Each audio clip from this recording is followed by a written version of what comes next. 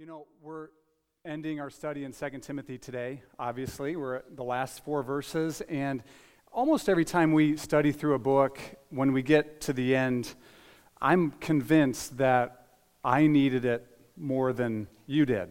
It's deeply, deeply impacting. This book has been that way for me. 2 Timothy. I've always liked this book. If I were being honest, if I was partial between 1 and 2 Timothy, I would say I like 2 Timothy better. But it has been deeply, deeply impacting to me.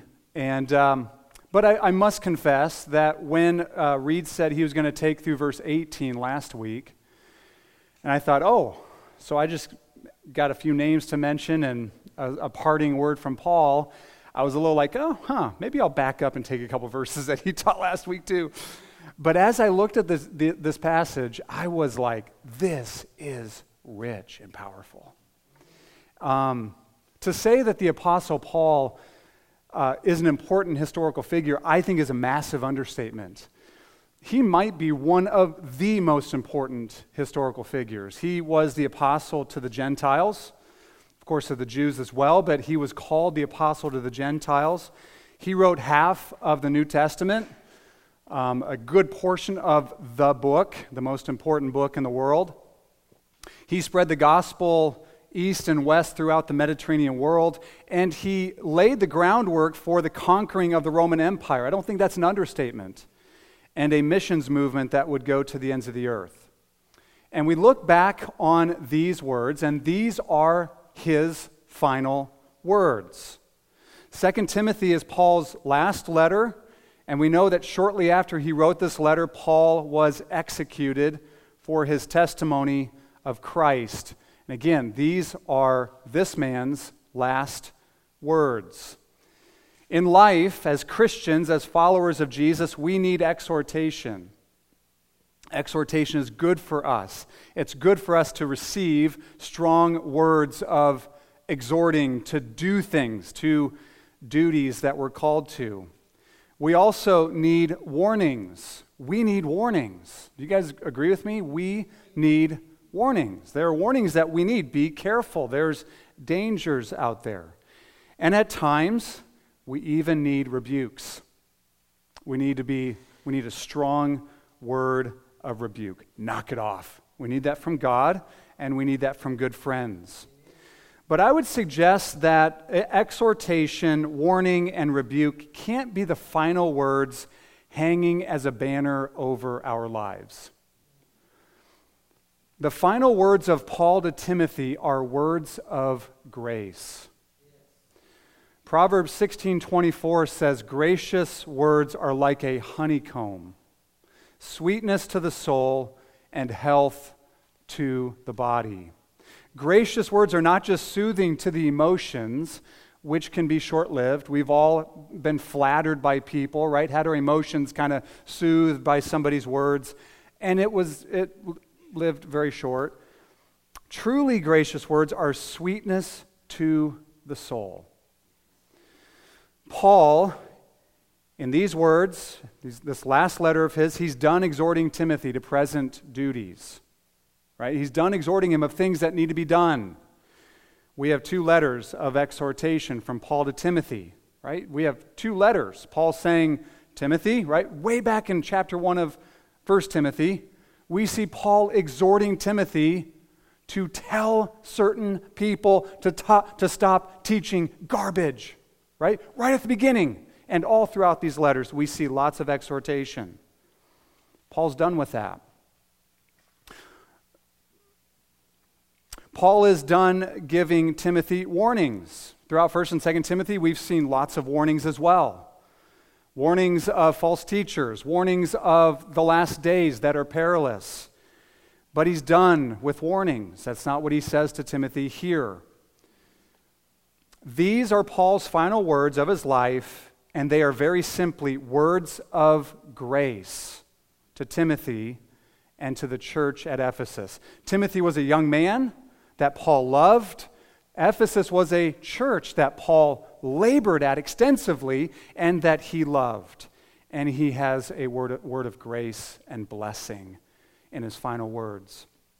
Amazingly, Think about this. Amazingly, because this is God's word and not just a man's word or men's words, these words today of Paul are for our benefit as well. Since all Scripture is breathed out by God, all Scripture is for our benefit. It's for our profit. And so these final words of Paul, ultimately being the words of God, are meant to be grace and blessing and life for us. So here's what Paul does. Paul communicates three powerful things to Timothy. Okay? First, the joy of faithful friends, both old and new.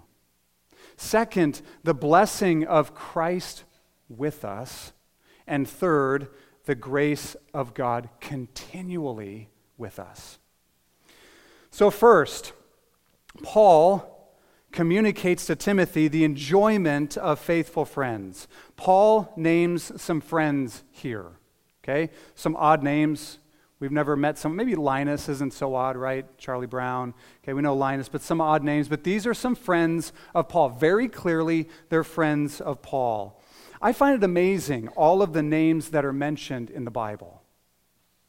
God cares about names. And of course, I mean besides the main characters like Moses and Joseph and Paul and Jesus, of course. The names of many men and women have been recorded in the God-breathed Scriptures. Scriptures, the Word of God that will never pass away. Some of these individuals, their names are mentioned, and they go down in the annals of history in infamy for bad. And some are named for glory. Paul had many desert him in his hour of need. We heard last week of Demas. Demas was someone who was with Paul, ministered with Paul, but here in 2 Timothy 4, if you remember from last week, it says, Demas, in love with this present world, deserted me and went to Thessalonica. How would you like your name, the final mention of your name, to be that? Paul also had enemies that he named. 1 and 2 Timothy, there's several names he gives of false teachers, of those who harmed him. Last week we heard about Alexander the coppersmith. It says, Alexander the coppersmith did me much harm. The Lord will repay him. Wow. But Paul also had friends who remained faithful to the end, and he mentions some of them here. Friendship is one of the chief gifts God gives to his children in this life.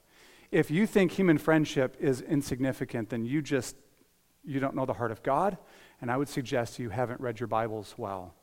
A friend with whom you have a deep bond or deep bonds centered on the most important things, more important things than a favorite team, or kids' activities, or a hobby that you enjoy doing together. But the most important things, right? A true friend with whom you consciously share the one Spirit, one hope, one baptism, one faith, one Lord, one God and Father who is over all and in all and through all. A friend that you share those things with consciously, that is a friend who will stick to the end. That's someone you will be friends with to the very end. A friend that shares the same gospel and the same life purpose is stupendously wonderful. These are the kinds of friends who are born for adversity and stick closer than a brother. These are the kinds of friends that Paul mentions here. Men and women, another way we could describe it is men and women who were partners with Paul in the gospel. That's the language he uses in Philippians. Partners in the gospel. Partners in kingdom work. And so I would like to just briefly go through some of these names and do a bit of a short, extremely short biographical sketch of some of these people that Paul mentions in order to spur us on to strive by God's grace to be friends like this and also to surround ourselves with friends like this. We want to be the kind of friends that if we had lived in Paul's day and we had served with Paul, maybe he would mention our name. And we certainly want to surround ourselves with the kinds of friends that Paul mentions here. So first, Paul wants Timothy to greet some of his dear friends who were in Ephesus, which is where Timothy was.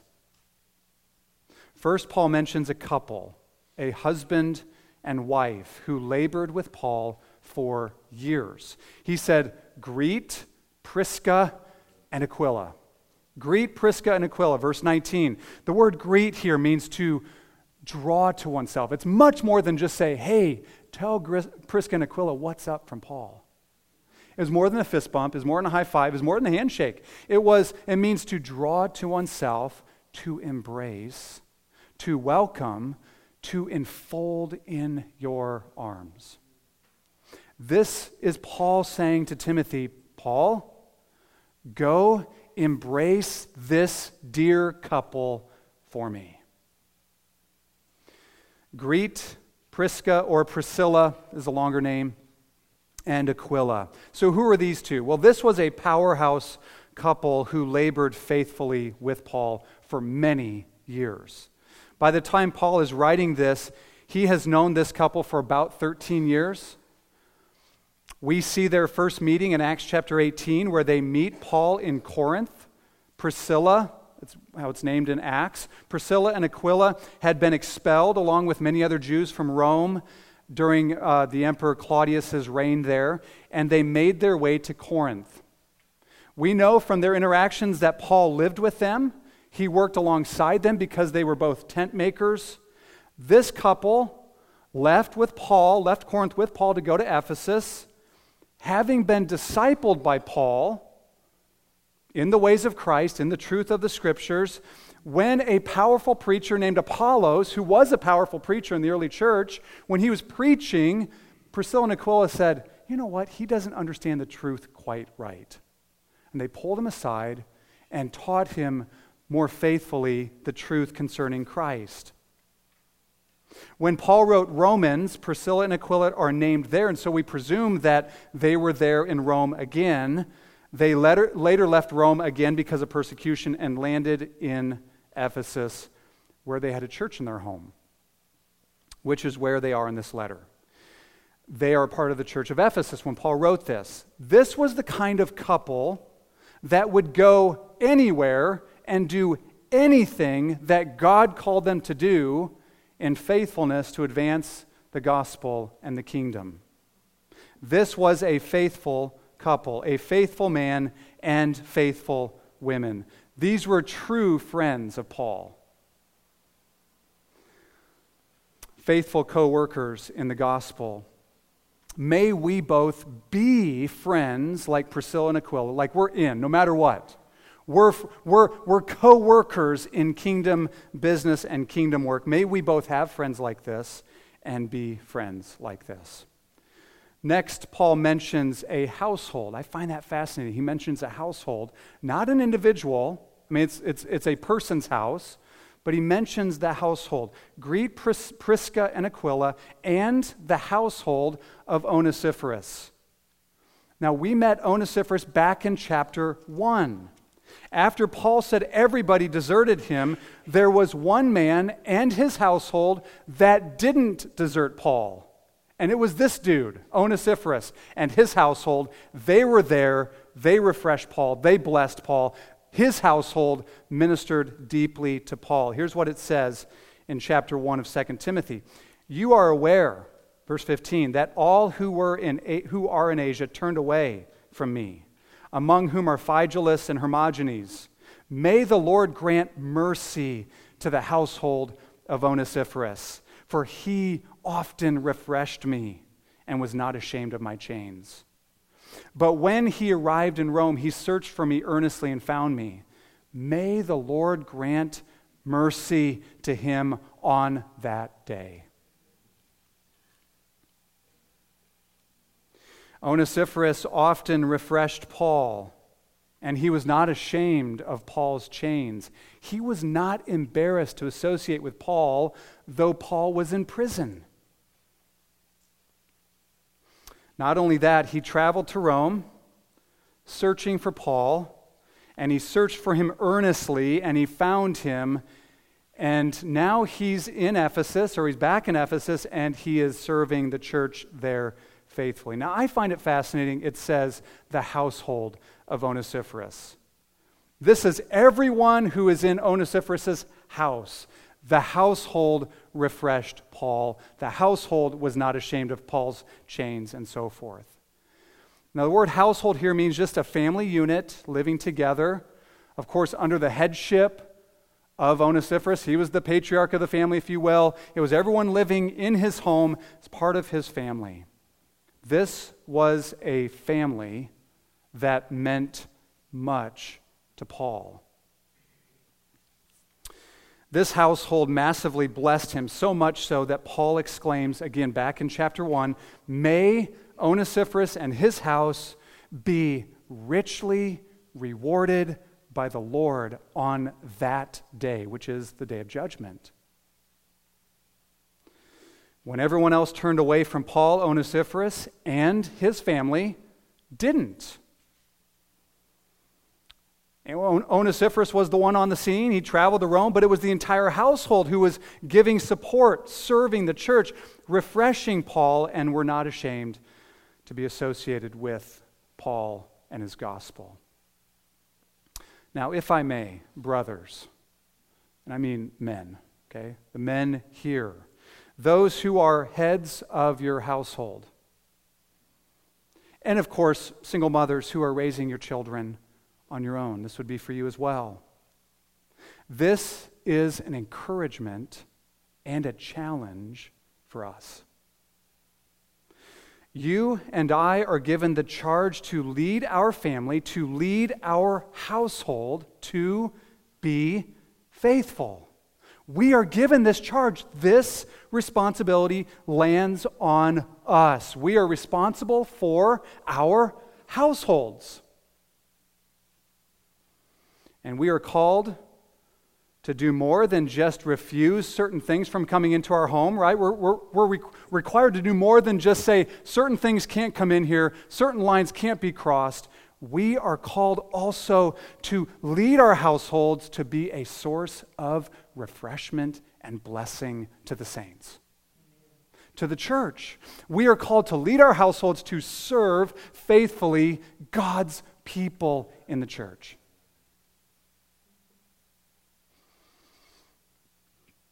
We must lead our households in being a source of refreshment to others, serving the body, being unashamed of the gospel.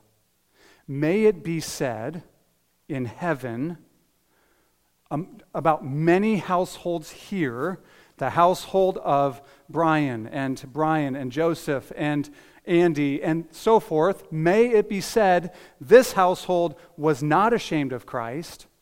This household refreshed the saints. This household served faithfully to the end. The household of Onesiphorus was a faithful family in that regard. And Paul says, embrace this dear family for me. We want to be families like that, don't we? And we want to surround ourselves with people like this. Next, Paul mentions a man named Erastus. Verse 20, Erastus remained at Corinth. Erastus was one of, it says in Acts chapter 19, he was one of Paul's helpers. He was a helper along with Timothy that Paul sent into Macedonia. For some reason when I read that, I was like, we oftentimes think to be called a helper is a insignificant, weak, menial thing. Right? To be a helper on a job site, do we think, well, that's kind of the gopher. He doesn't know what he's doing, so he just helps out. To be a helper in kingdom work, for Paul to call him and Timothy as helpers, is a glorious thing. If you are a helper, don't begrudge that. To be a helper is a marvelous and wonderful thing. The Holy Spirit is called the helper. If you are a helper for Christ's sake, rejoice. Erastus was, and now 10 years later, Erastus is still serving now in Corinth, and Paul wants Timothy to know about it. Erastus, he has not deserted me. He's in Corinth. Next, Paul mentions a man named Trophimus. He says, I left Trophimus, who was ill at Miletus, verse 20. Trophimus was an Ephesian, so of course he was from Ephesus. He served Paul, probably part of the group who carried the offering from the Gentiles to the poor Jewish Christians in Jerusalem. He was a faithful brother, but he fell sick. And he must have been pretty sick because Miletus wasn't too far from Ephesus. But no doubt Paul wanted Timothy to know why he wasn't back in Ephesus. He's sick, he's in Miletus, and also he wanted Timothy and the brothers in Ephesus to be praying for Trophimus, I have no doubt. Then what Paul does is he, after saying greet these brothers and mentioning a couple of other brothers, he gives the greetings, he gives certain greetings from new friends in Rome to Timothy. Now these are people we have no other information about in the Bible, but they were Christians in Rome, and they were important to Paul, and they must have been encouraging to Paul as he was awaiting his death. Paul says this, Eubulus sends greetings to you, as do Pudens, Linus, Claudia, and all the brothers. Now again, we know almost nothing about these individuals. There are 3 men, Eubulus, Pudens, Linus, and 1 woman, Claudia. We don't know much, but Paul mentions them, so they must have been significant in encouraging Paul in some way in their loyalty to Christ, in the church at Rome and the kingdom. Interestingly, we do know, outside of the Bible, we know a little bit about one of these people, Linus. Of course, it's Linus, because we love Linus, right? But Linus happened to be, he was a leader in the church at Rome, and he was Peter's successor. Peter was the leader in the church at Rome. He was Peter's successor when Peter died. Roman Catholics would say he's Pope Linus, but we just would say he was elder or pastor or leader in the church at Rome. Now, we don't know why these friends didn't stand up for Paul at his first trial, right? Because remember last week, Paul says, in my first trial, no one was there with me, including, apparently, these individuals. We don't know why they weren't there, but we do know that Paul forgave them. Perhaps they repented, confessed, and they were back in fellowship with Paul. They certainly were important enough to Paul at this time to mention their names. So, it is a good gift to have good and true friends, isn't it? King David wrote in Psalm 16, I read this about a month ago, and it just was a verse I had read many times, but it landed on me in a powerful way. David said, as for the saints in the land, they are the excellent ones, in whom is all my delight. It is a gift to go through this life and end this life with real, true friends. But what Paul does next, after mentioning some friends, is he speaks a word of blessing. After Paul mentions some true friends, he blesses Timothy, and this is a glorious benediction. It is a glorious blessing. Here's what he said. The Lord be with your spirit. The Lord be with your spirit. How many times have you read over something like that in the Bible and not thought a bit about it? Come on, be honest. We've all done it, okay? The Lord be with your spirit. There is no greater benediction or blessing one could ever receive in all the Bible than the Lord be with your spirit. And since this is recorded for us in sacred scripture, we may receive this blessing as well. And we may speak it over one another. What else do we need to be happy and blessed forever than for the Lord Jesus Christ to be with our spirits? Of course, for those who belong to Jesus, who through faith belong to him and are his, this is true. But what a reminder and what a blessing to have our spirits enlivened to this great reality the Lord of the universe be with your spirit. The word Lord here is the Greek word kurios. It's the counterpart to the Old Testament covenant name of God, Yahweh. It's saying Yahweh, the God of the universe, the Lord of heaven and earth, the sovereign, may he be with your spirit. The word spirit here, I think, just means inner person. May he be with you deep within. Not a passing thought, not trying to remember, is he with me? Oh yeah, he's with me, remember that? But may he be with you deep in your inner person.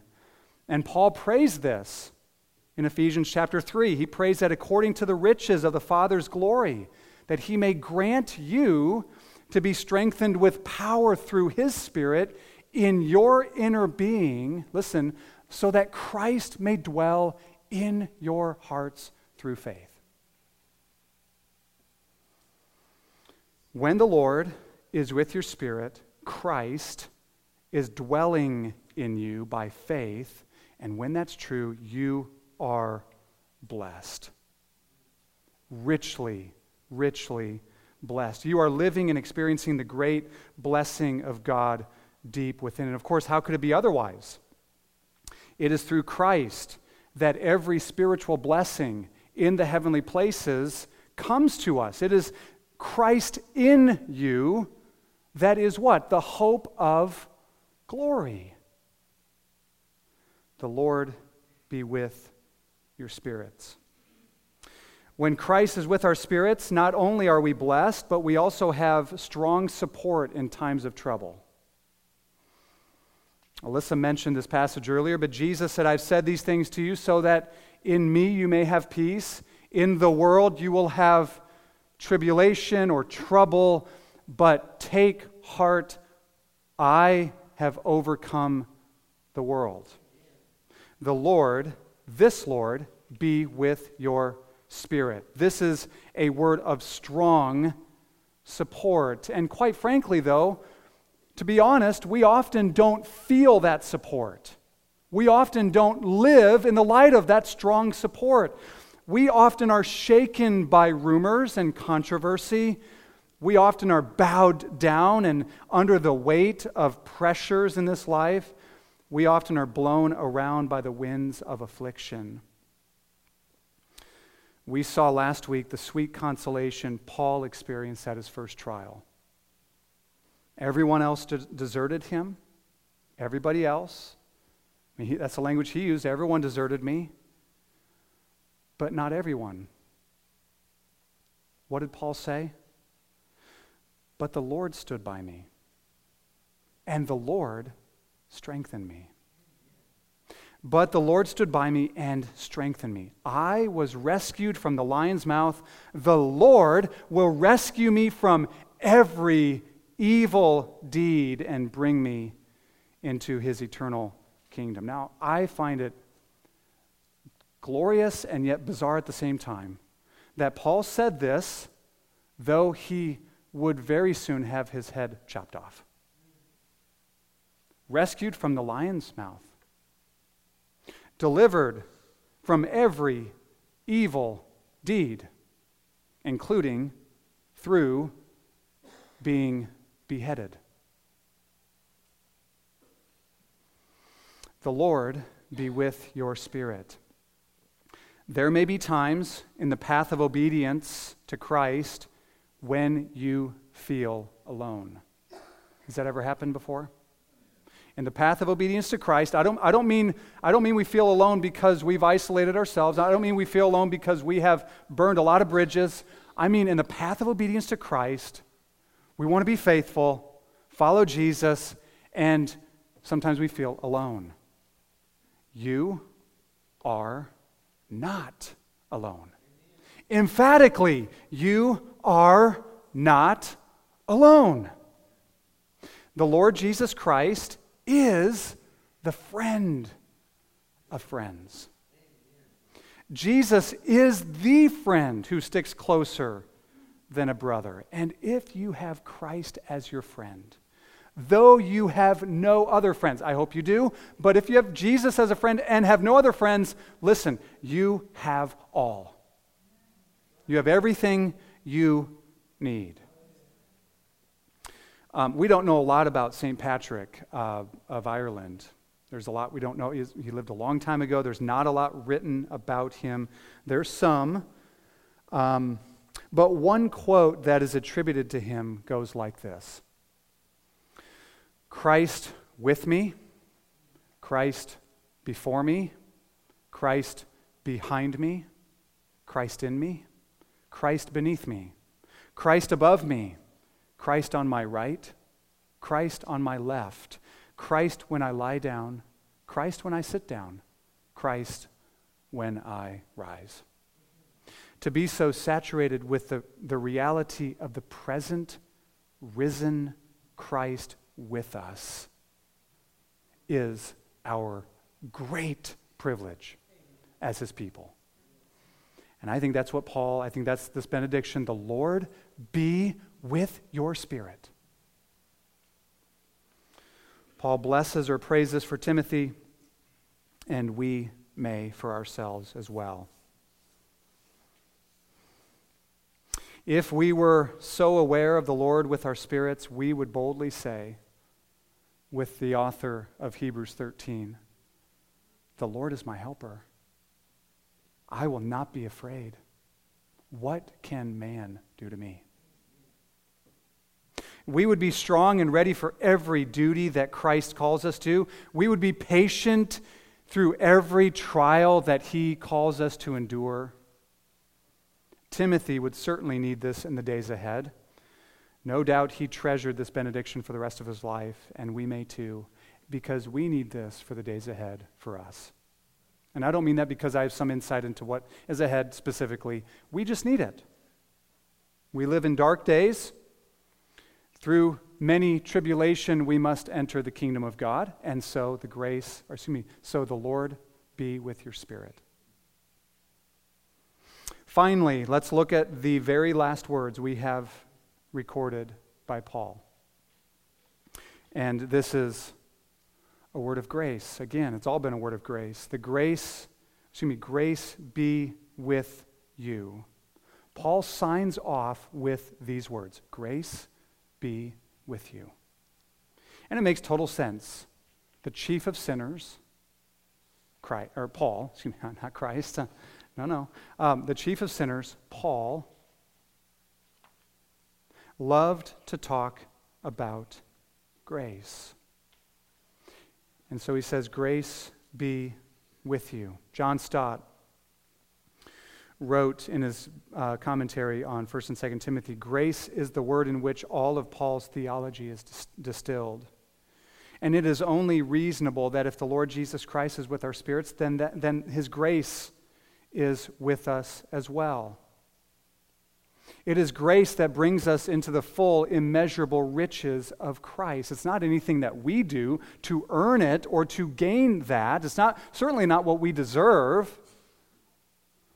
Paul said in 1 Corinthians 4, what do you have that you have not received as a gift? And in other words, every good thing that we receive from God is given as a gift. It's not because we deserve it or we're owed anything from God.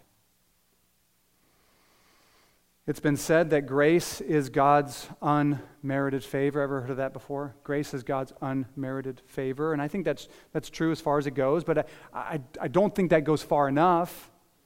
I would say we need to say more than that. Grace is not only God's unmerited favor, but it's God's favor contrary to what we merit. It's God's favor contrary to what we deserve. We deserve punishment. We deserve wrath. We deserve judgment. We get grace. All of that is true, and may God's grace be with you in that sense. But I think when Paul says, grace be with you, I think he's speaking not just of God's saving grace, but also of God's grace as divine strength. Grace is not just pardon from sin, but it's also power for living. It's not just something to be received one time, but it's something to be received continually. And I think that's what Paul says here. In the original language, in the Greek, Paul is literally saying, grace be with and keep being with you. Continual grace. Augustus Toplady, who wrote the old hymn, Rock of Ages, he wrote this. He said, "The acts of breathing which I performed yesterday will not keep me alive today. I must continue to breathe afresh every moment, or my life will cease. In like manner, yesterday's grace and spiritual strength must be renewed, and the Holy Spirit must continue to breathe on my soul from moment to moment." And I think that's what Paul's saying. Grace be with you. Grace be with you and keep being with you. Now, I want to make a connection here, okay, as we wrap up. Paul often begins his letters. Actually, I shouldn't say often. Every time. All of his letters. In the greeting, it begins with grace to you, or grace and peace to you. Sometimes he ends his letters, like he does 2 Timothy, by saying something similar. Grace to you, grace be with you, and so forth. I think there's a reason for that. Those are not throwaway words, okay? The Word of God, and here's why, okay? Here's why these are not throwaway words. We're meant to make a connection here, I think. The Word of God is grace to us. When Paul begins his letters, grace to you, he expects them read the rest of this letter, and when you read this letter, what's coming to you? Grace is coming to you. The Word of God is grace coming to us, both reminding us of pardon in Christ from our sins and also granting us power for life and godliness. When you read through the Old Testament, and when you get to that intertestamental period between Malachi and Matthew, one of the evidences of God's displeasure of the nation of Israel is there was no word from God. There was no prophet speaking. There was no word from the Lord. It was a sign of God's judgment.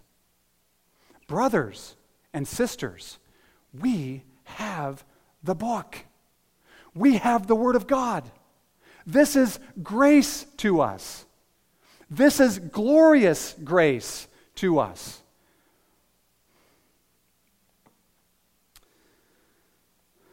If we are a people of the book, we are a people living under the gracious blessing of God, and we are people being equipped by the book for every good work. But let me clarify something.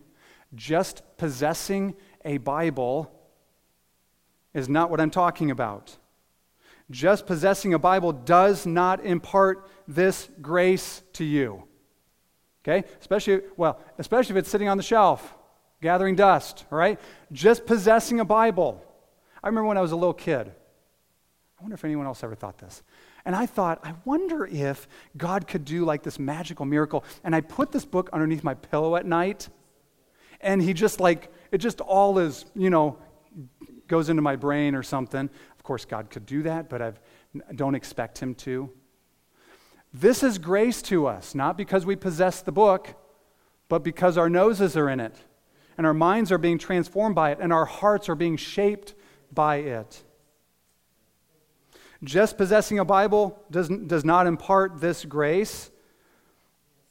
Just hearing a good, sound biblical sermon once a week, and I hope you do here, I trust you do, or more often, will not do. You must take it up and read it. You must take it up and ask the Holy Spirit, be my teacher as I devour this book and get it into me, and I'm trusting grace is coming to me, and grace is going to be with me. Now, one more thing I want you to see. The word you, when Paul says grace be with you, the word you is plural. Okay? When Paul says the Lord be with your spirit, he's speaking that to Timothy. When he says grace be with you, he's speaking that to the whole church. He's saying grace be with you, the church at Ephesus. This was a word for the entire church. It was expected that this letter from Paul would be read by the entire church at Ephesus, and that the entire church would receive an impartation of grace through the Word. So, you must take up this book and read it. We must as well. Okay, you must individually, and we must as well. Okay, we must read it together, study it together, with the Holy Spirit as our teacher together, and we will receive a wonderful impartation of grace more and more together. Amen? Let's pray. Father in heaven, thank you for your word. Thank you for these final words of Paul that are anything but words to be breezed over. We thank you that all Scripture is breathed out by God. All of it's profitable for us. All of it helps to shape and form us so that we're equipped for every good work. And I pray, Father, that these words would go deep into our souls. I pray that the Lord Jesus would be with our spirit.